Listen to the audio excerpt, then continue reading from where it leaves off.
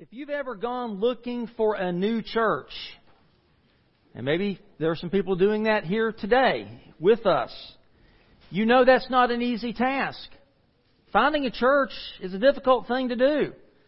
During this last month during Advent and Christmas, I got to reconnect with some former church members who've moved away and have had to look for other churches, and they were just telling me what a difficult task that's been for them. How it's just been hard to find a church as good as First Baptist Thomson. That's what they said. That made me feel pretty good. It's a challenging thing. I've talked to college students over the years. They go off to college and it's just so hard to find the right church to connect with, even if it's just temporarily while they're away at school. It's hard to examine and evaluate a church. You have to think about its vision, its values. You have to get to know the people and discover what their priorities are. Every church has a different personality. And then you're trying to weigh their ministries and their programs and all of that. And a church can look really good on the outside. Maybe it's big and flashy, and you like that sort of thing. Maybe it's a small, simple, family-style church. Maybe that's more your speed. But then once you get to know the people, you get to know their personality and their priorities, you might discover that things are a little different on the inside. When you think about it, really the only one that can accurately, truthfully evaluate a church is the head of the church, Jesus Christ, right? And He's really the only one who can inspect a church and know its true condition, because He can see right into the heart of a congregation. In these letters that Jesus has written to the 7 churches in Asia Minor, that's exactly what He's doing. He's inspecting the condition of these churches and then telling them what they need to do about it. The good, the bad, and the ugly. And when a church plateaus, or just kind of stagnates, or even when a church begins to fall into decline, it seldom happens suddenly. Usually it happens incrementally. And sometimes the people in that church don't even realize that it's happening. They just start to drift a little off center. The church can be busy. It can look successful on the outside, but inside the people have become careless, neglecting what really matters. Like Ben said, that's their first love, their love for Jesus. So as we begin to study these 7 letters, I want to point out first the unique outline that almost each one of these letters follow. A couple of them might leave one out, but look at this outline right here. Every letter we're going to look at in the coming weeks, you're going to first see the characteristics of Christ, the sender. Jesus sort of identifies Himself first. And then He begins to compliment the recipients. And then He gives a criticism to the recipients. And then He gives them a command or a correction for them to follow to fix what He's criticized. And then finally He ends each letter with a commitment to everyone who listens to what He has to say and overcomes. So we're going to see this outline today as we look at Revelation chapter 2. Let's begin by reading that together. If you'll follow along in your copies of the Scripture.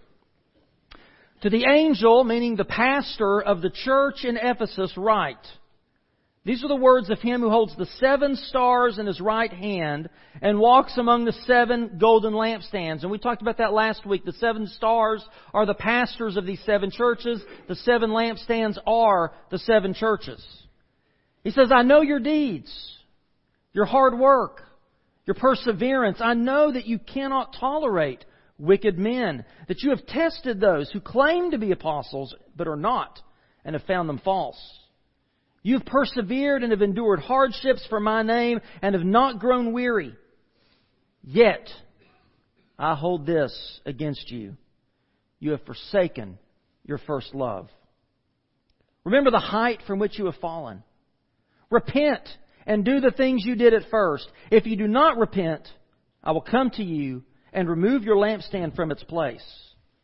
But you have this in your favor. You hate the practices of the Nicolaitans, which I also hate. He who has an ear, let him hear what the Spirit says to the churches.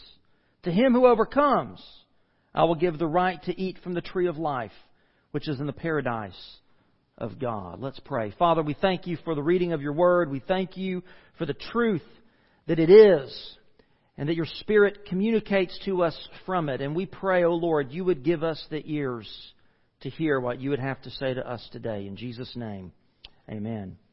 Well, the first thing we see right up there in verse 1 is the characteristic of the sender, of Jesus, and that is that Christ is in control. Christ is in control. Now, the church of Ephesus had a history of stellar leadership. They were founded, they kind of began as a home Bible study in the house of Aquila and Priscilla. The two people that we read about often in the book of Acts, friends of the Apostle Paul. The Apostle Paul came and sort of helped to get that started into a church. He spent a lot of time at Ephesus. They were pastored by Timothy. And then they were later pastored by the author of Revelation itself, the Apostle John. So they had an A-list of pastors, didn't they? I mean, they really had quite a stellar leadership history. But rather than just be thankful for the giftedness of these men and for their service, the church became prideful of who their past pastors had been. You know, we think that celebrity culture is kind of unique to the 21st century. It's not. The church at Ephesus kind of struggled with this sort of celebrity mindset. They placed way too much trust in their leaders and not enough in their Lord. And so Jesus begins the letter by reminding them that the churches and the pastors belong to Him. He has authority over them. He can give them whatever pastor they want, and when He's ready, He can move that pastor someplace else and give them another pastor. Their trust, their confidence, their pride should be in Jesus, not their leaders, past or present.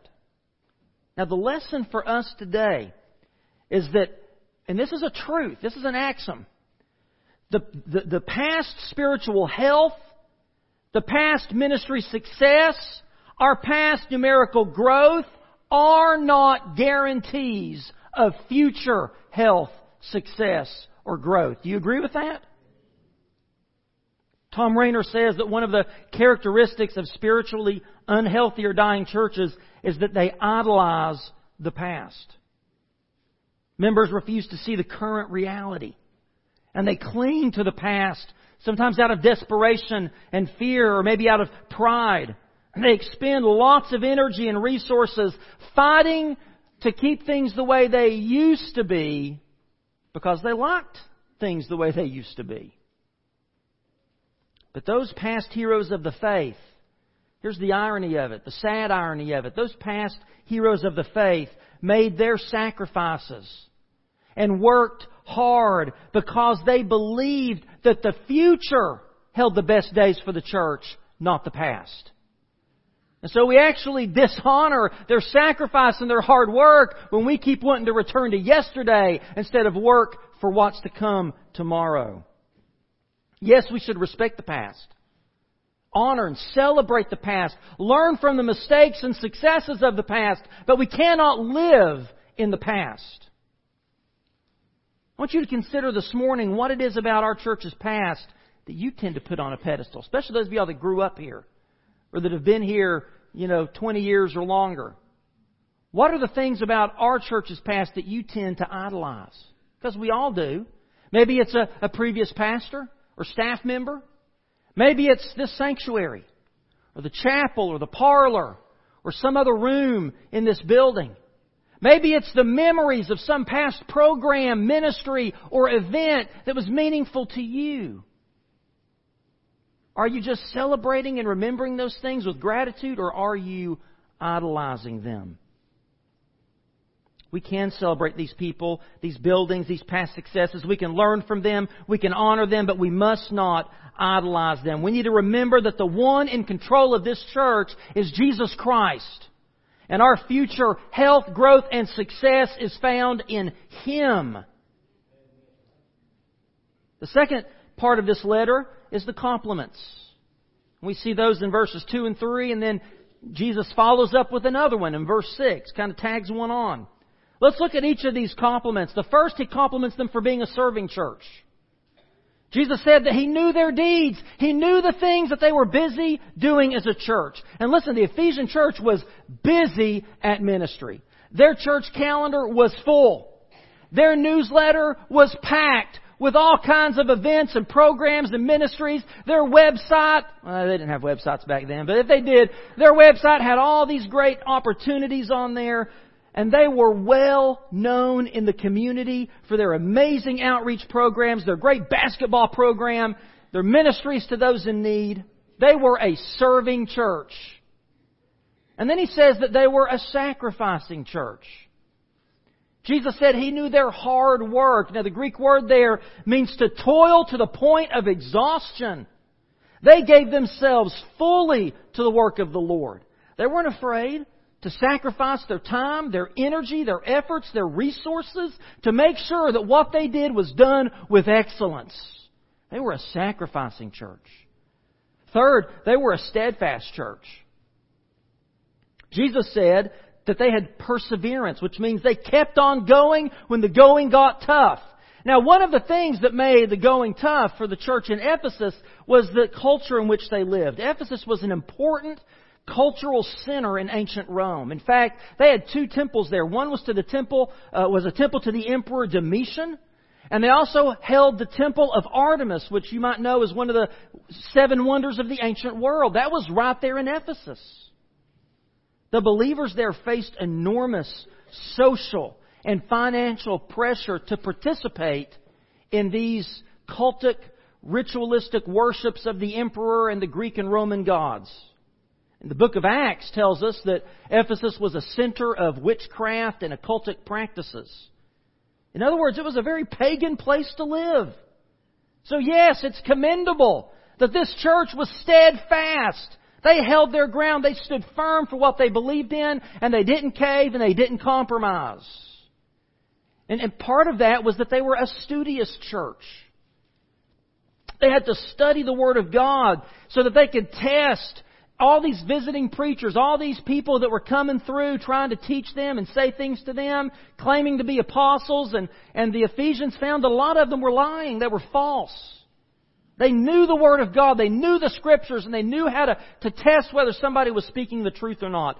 The book of 2 John was actually written to the church in Ephesus. And in that letter, John encouraged them. He said, "Watch out for deceivers, that you do not lose what we have worked for, but that you may be rewarded fully. Anyone who runs ahead and does not continue in the teaching of Christ does not have God. If anyone comes to you and does not bring this teaching, do not take them into your house or welcome them. Anyone who welcomes them shares in their wicked work." And that's exactly what the believers in Ephesus did. They stood firm against false doctrine, especially against this group Jesus mentions called the Nicolaitans. And Jesus, we'll hear about them later in another letter Jesus writes. So this group of people, they claim to be Christians. These Nicolaitans claim to be Christians, but they took advantage. They abused the grace of God. They wanted to redefine Christianity to allow Christians to fit in more with the surrounding culture. They said that it was okay. It was a very permissive perspective. It's okay for believers to sacrifice to idols. It's okay to practice sexual immorality. You got to be tolerant. You got to go along with the culture to get along. Sound familiar? These people's works weren't from faith in Christ. They just wanted to indulge sin. But thankfully the Ephesians didn't tolerate their hypocrisy. And finally, Jesus says the church in Ephesus was a suffering church. You see, because they were steadfast and studious, because they held their ground, because they patiently endured, they were persecuted for the sake of Christ's name. But they never backed up. They never gave up. Now, if we stopped right here, stop the sermon right here, you'd think, man, that church is nearly perfect. I mean, wow. I mean, we think there's a lot in that church for us to emulate and to learn from. It's like, man, we need to be those. I could preach a sermon right here about how we need to be like the church in Ephesus. You know, if their pastor, if this was today, their pastor would be going around speaking at conferences, telling other churches how other churches can be like them. He'd be writing books and blogs. He'd be on podcasts. But Jesus follows up all these compliments with one hard-hitting, brutally honest criticism. And here's the criticism. They left their first love. They left their first love. This church was busy doing good things. They were growing. They were sacrificing for the cause of Christ. They were suffering for Jesus' name's sake. They were maintaining doctrinal integrity in the face of enormous cultural pressure. But while they looked healthy and successful on the outside, on the inside, they had a heart problem. They forgot to love their Lord. Jesus said He held this against them. They had forsaken their first love. Now that word forsaken is a strong word. The Greek word translated forsaken is used throughout the New Testament most often to be the word forgive. It's the same word. When you read the word forgive in the New Testament, it's the same Greek word. Because this Greek word means to cancel, let go, or send away. So when we're forgiven, our debt is canceled. We're let go. We're released from our guilt and our shame. Our sins are sent away from us. So that's why this word means forgiven. But it's also the same Greek word used for divorce. So what Jesus is saying here, when He says that they have forsaken Him, they're saying they divorced Him. They left their first love. They walked out on Jesus. This is more than just love growing cold, routine, or stale. They literally walked away from Jesus, their first love. And I think it's because they became so in love with someone else, themselves. It's hard to imagine that we can serve and sacrifice and even suffer for Jesus' name without really loving Jesus. Isn't that amazing? But the Ephesian church did that. They left their first love for their second love. They left Jesus for themselves. They took their eyes off the head, off Christ, and they became increasingly enamored with themselves. They started to believe their own press. They loved their history. They loved their leadership. They loved their successful programs and ministries. They loved their reputation for standing up for the truth. It was a rush for them. But they weren't doing any of it out of love for Christ. They loved talking correctly about God, but not so much talking to God. They loved being morally and theologically right, but they were spiritually wrong. They honored Jesus with their lips, but their hearts were far from Him. You might say it this way. They loved the Lord their God with all their mind and strength, but not with all their heart and soul. And that's our New Testament reading in 1 Corinthians 13 reminds us, without love, we can't say anything of consequence. Without love, we can't accomplish anything lasting. Without love, we are nothing, we gain nothing. So let's allow Jesus to examine our hearts this morning. What is our church's motivation for what we do? Because in a lot of ways, man, I think we look like that church in Ephesus. We're a serving church, busy. We're a sacrificing church, a giving church. We're a church that's steadfast and studious. We may not suffer so much in our country. Thank the Lord, we don't have to do that. But why do we do all these things that we do? Why do you do them? Why are you here this morning? Why do you volunteer and serve? Why do you give? Is it out of love for Christ and His kingdom that we do these things? Or is it out of love for ourselves? Do we maybe love the recognition a little bit? I have to tell you, it's kind of nice when I count those cars coming through the drive-thru nativity. I think, man, look at all these thousands of people coming to see what we're doing. It's hard not to get a little prideful, isn't it? Do we love the satisfaction? Sometimes we do these things because it makes us feel good, doesn't it? Are we driven by obligation? Or do we do it out of devotion to Jesus Christ, out of love for Him? One way, real quick, you can answer this question for yourself is to ask yourself, what am I not willing to do? What am I just not willing at all to change or to give up, even if it means following the will of God? Even if it means glorifying the name of Christ and making more disciples. I'm not talking about anything unbiblical or illegal or unethical, of course, but within the will of God, within biblical bounds, if there's anything that you are just unwilling to change on, maybe, just maybe, you love that a little more than you love Jesus.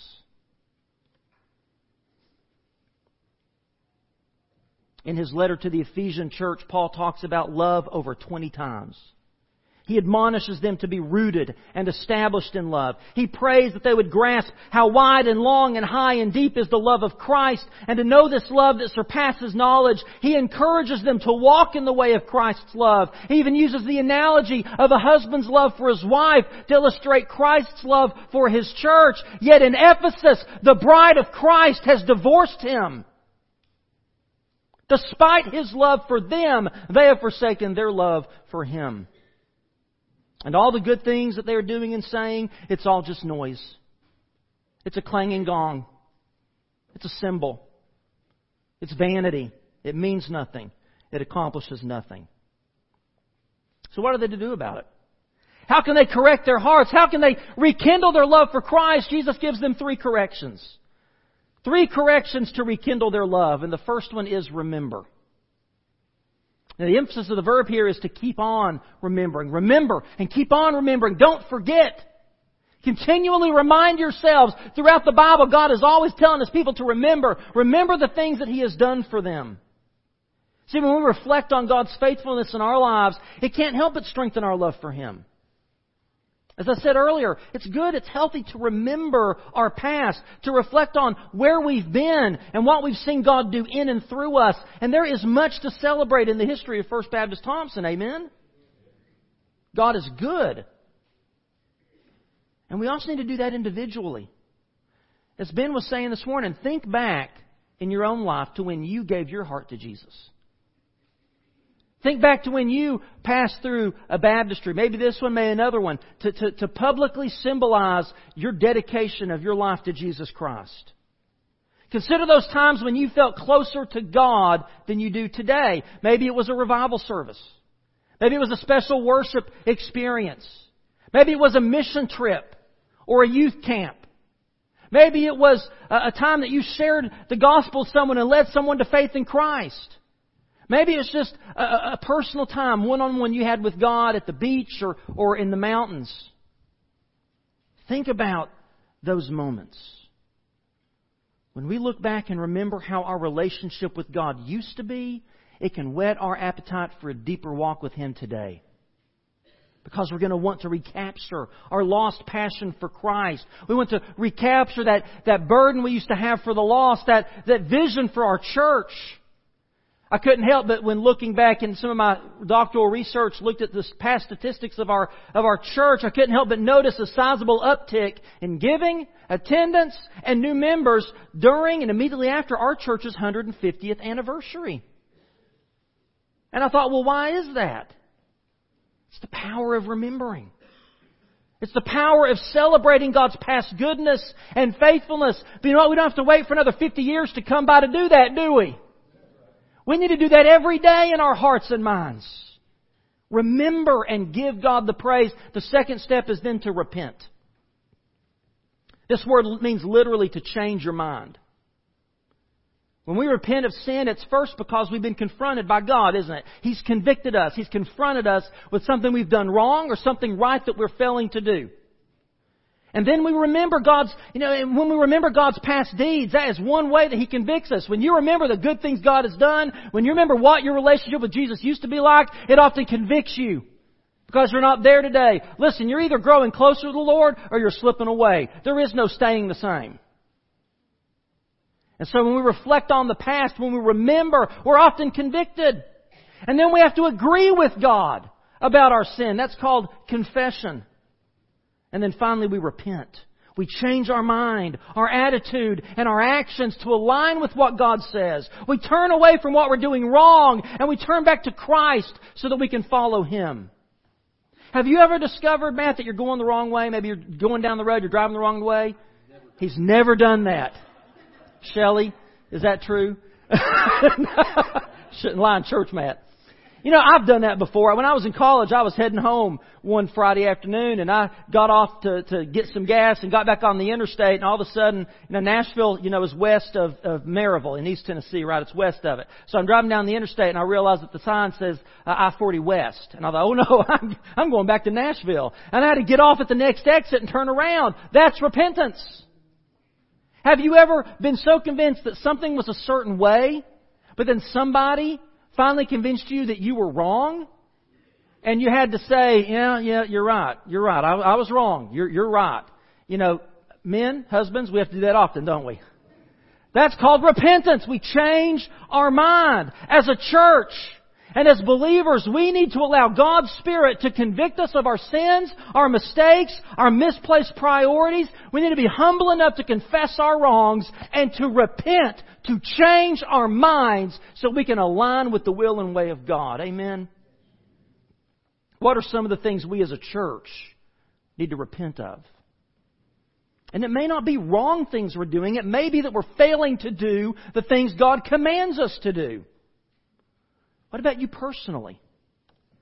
Again, our church is made up of us, of individuals, right? So if our church has lost its first love, it's because we as individual believers have lost our first love.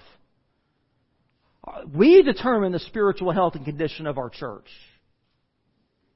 And then finally, we have to return. See, part of repentance is actually to return to do what we know is good and true and right. To go back to the basics. To embrace what it is that God has commanded us. What the purpose of the church is. And what are some of the things God has commanded us to do that we sometimes get away from? Worshiping Him in spirit and truth. Praying daily. Spending time in His Word, reading and studying and meditating on it, memorizing it, and then living it out. Giving. Giving our tithes and offerings, but giving of ourselves and our resources to help others in need. Meeting people's needs in the name of Jesus. And making disciples. By sharing the gospel with the lost, bringing them to faith in Christ, incorporating them into the life of our church, and then teaching them to live in the ways of Jesus. These are the essentials. And if we're not doing these things, then it doesn't matter what we do, because we're not doing the things that God has commanded us to do. A big part of church revitalization is remembering our past. And your revitalization team has spent time doing just that. But then we repent. We work to change our minds about what really matters. We're in that process right now. But then we must return to the basics. To emphasize Jesus' priority over our personal preferences. We need to start to major on the majors, not the minors. And we do that as we refocus and realign our goals towards the biblical focus and goals for the church. But what if we don't repent? What if we don't repent and return to doing what God would have us to do? Well, Jesus gives a chilling warning. He tells the church in Ephesus that if they do not repent and return to their first love, Jesus will remove their lampstand from its place. Now, I mentioned last week that about every single week, around 250 churches in North America close their doors for good. Jesus removes their lampstand from their place. No matter how great our programs or how pure our doctrine, if we lose our love, we lose our light. Do we have the ears to hear what Jesus is saying to us this morning?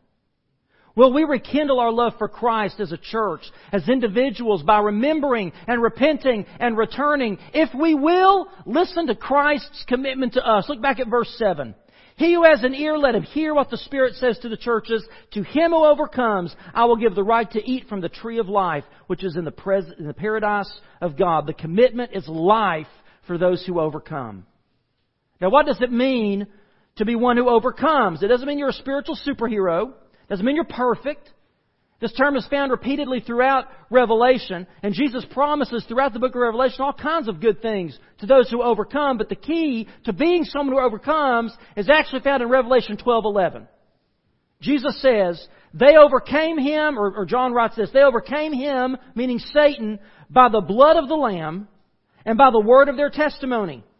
They did not love their lives so much as to shrink from death. So how do we overcome? We overcome by the shed blood of Christ and by the testimony of the gospel. In other words, I don't overcome by my own strength, by my own wisdom, by my own cleverness. I overcome by relying on Christ's redemptive victory and by remaining loyal to Him even in the face of suffering. In other words, we overcome by returning to and staying close to our first love. And look what Jesus promises to do here if we do. He says we'll have the right to eat from the tree of life. Now you remember the tree of life was in the Garden of Eden, but Adam and Eve, instead of enjoying it for all of eternity, they rejected it to eat from the tree of the knowledge of good and evil. They rejected the love and life of God so that they could love themselves and determine for themselves what is right and wrong. They left the first love for themselves, just as the church in Ephesus. But through Jesus Christ, we can have abundant life today. And someday we'll stand in the presence of God and we can eat from that tree of eternal life and live with Him forever. Ephesus was a careless church at a crossroads. If they returned to their first love for Jesus, their doors would remain open, their light would shine brightly. But if they continued working without a supreme love for Jesus, their doors would close and their light would go out. First Baptist Thomson, if we love our ministries, programs, staff, theology, and buildings more than we love Jesus, we've lost our first love, and we need to repent and return to the basics of what it means to be the Church of Christ here and now on this corner in Thomson, Georgia. Will we repent and return? Will we overcome by trusting and loving the one who overcame for us? Will you? Jesus overcame. He overcame sin and death for you. But you've got to put your faith and trust in Him. Maybe this morning there's someone here who's never done that. You've never trusted your life to Christ. You've never experienced that forgiveness of sin that comes from knowing Jesus. You can't return to your first love because you've never known Him. Would you come today and know the love of Jesus Christ for the first time? Maybe this morning you're worshiping here and you know that God has led you to this church. You've been worshiping with us for a time and you know this is where God would have you to join, to be rooted and established in the love of Christ. We invite you to come for church membership this morning. But maybe for you, you just need to come and kneel at this altar and pour your heart out to God and ask Him to forgive you and welcome you back as the Father welcomed back that prodigal son because you've left your first love. Would you pray? Father, You are a God of grace and mercy. You're always standing with arms open wide, ready to receive us. Lord, we can be so busy doing good things for You that we forget to be with You. We forget to adore You. We forget to simply be Your children in Your presence and to love You. And we get so confused about what really matters. Forgive us. Forgive us as a church. Forgive me. And I pray, Father, Your Spirit would move and work in our hearts and minds today as people come to respond. But beyond that, even as we go out of these doors, as we go into the rest of our week, as we come back time and again to serve and to learn and to worship, help us to love You supremely. In Jesus' name we pray. Amen.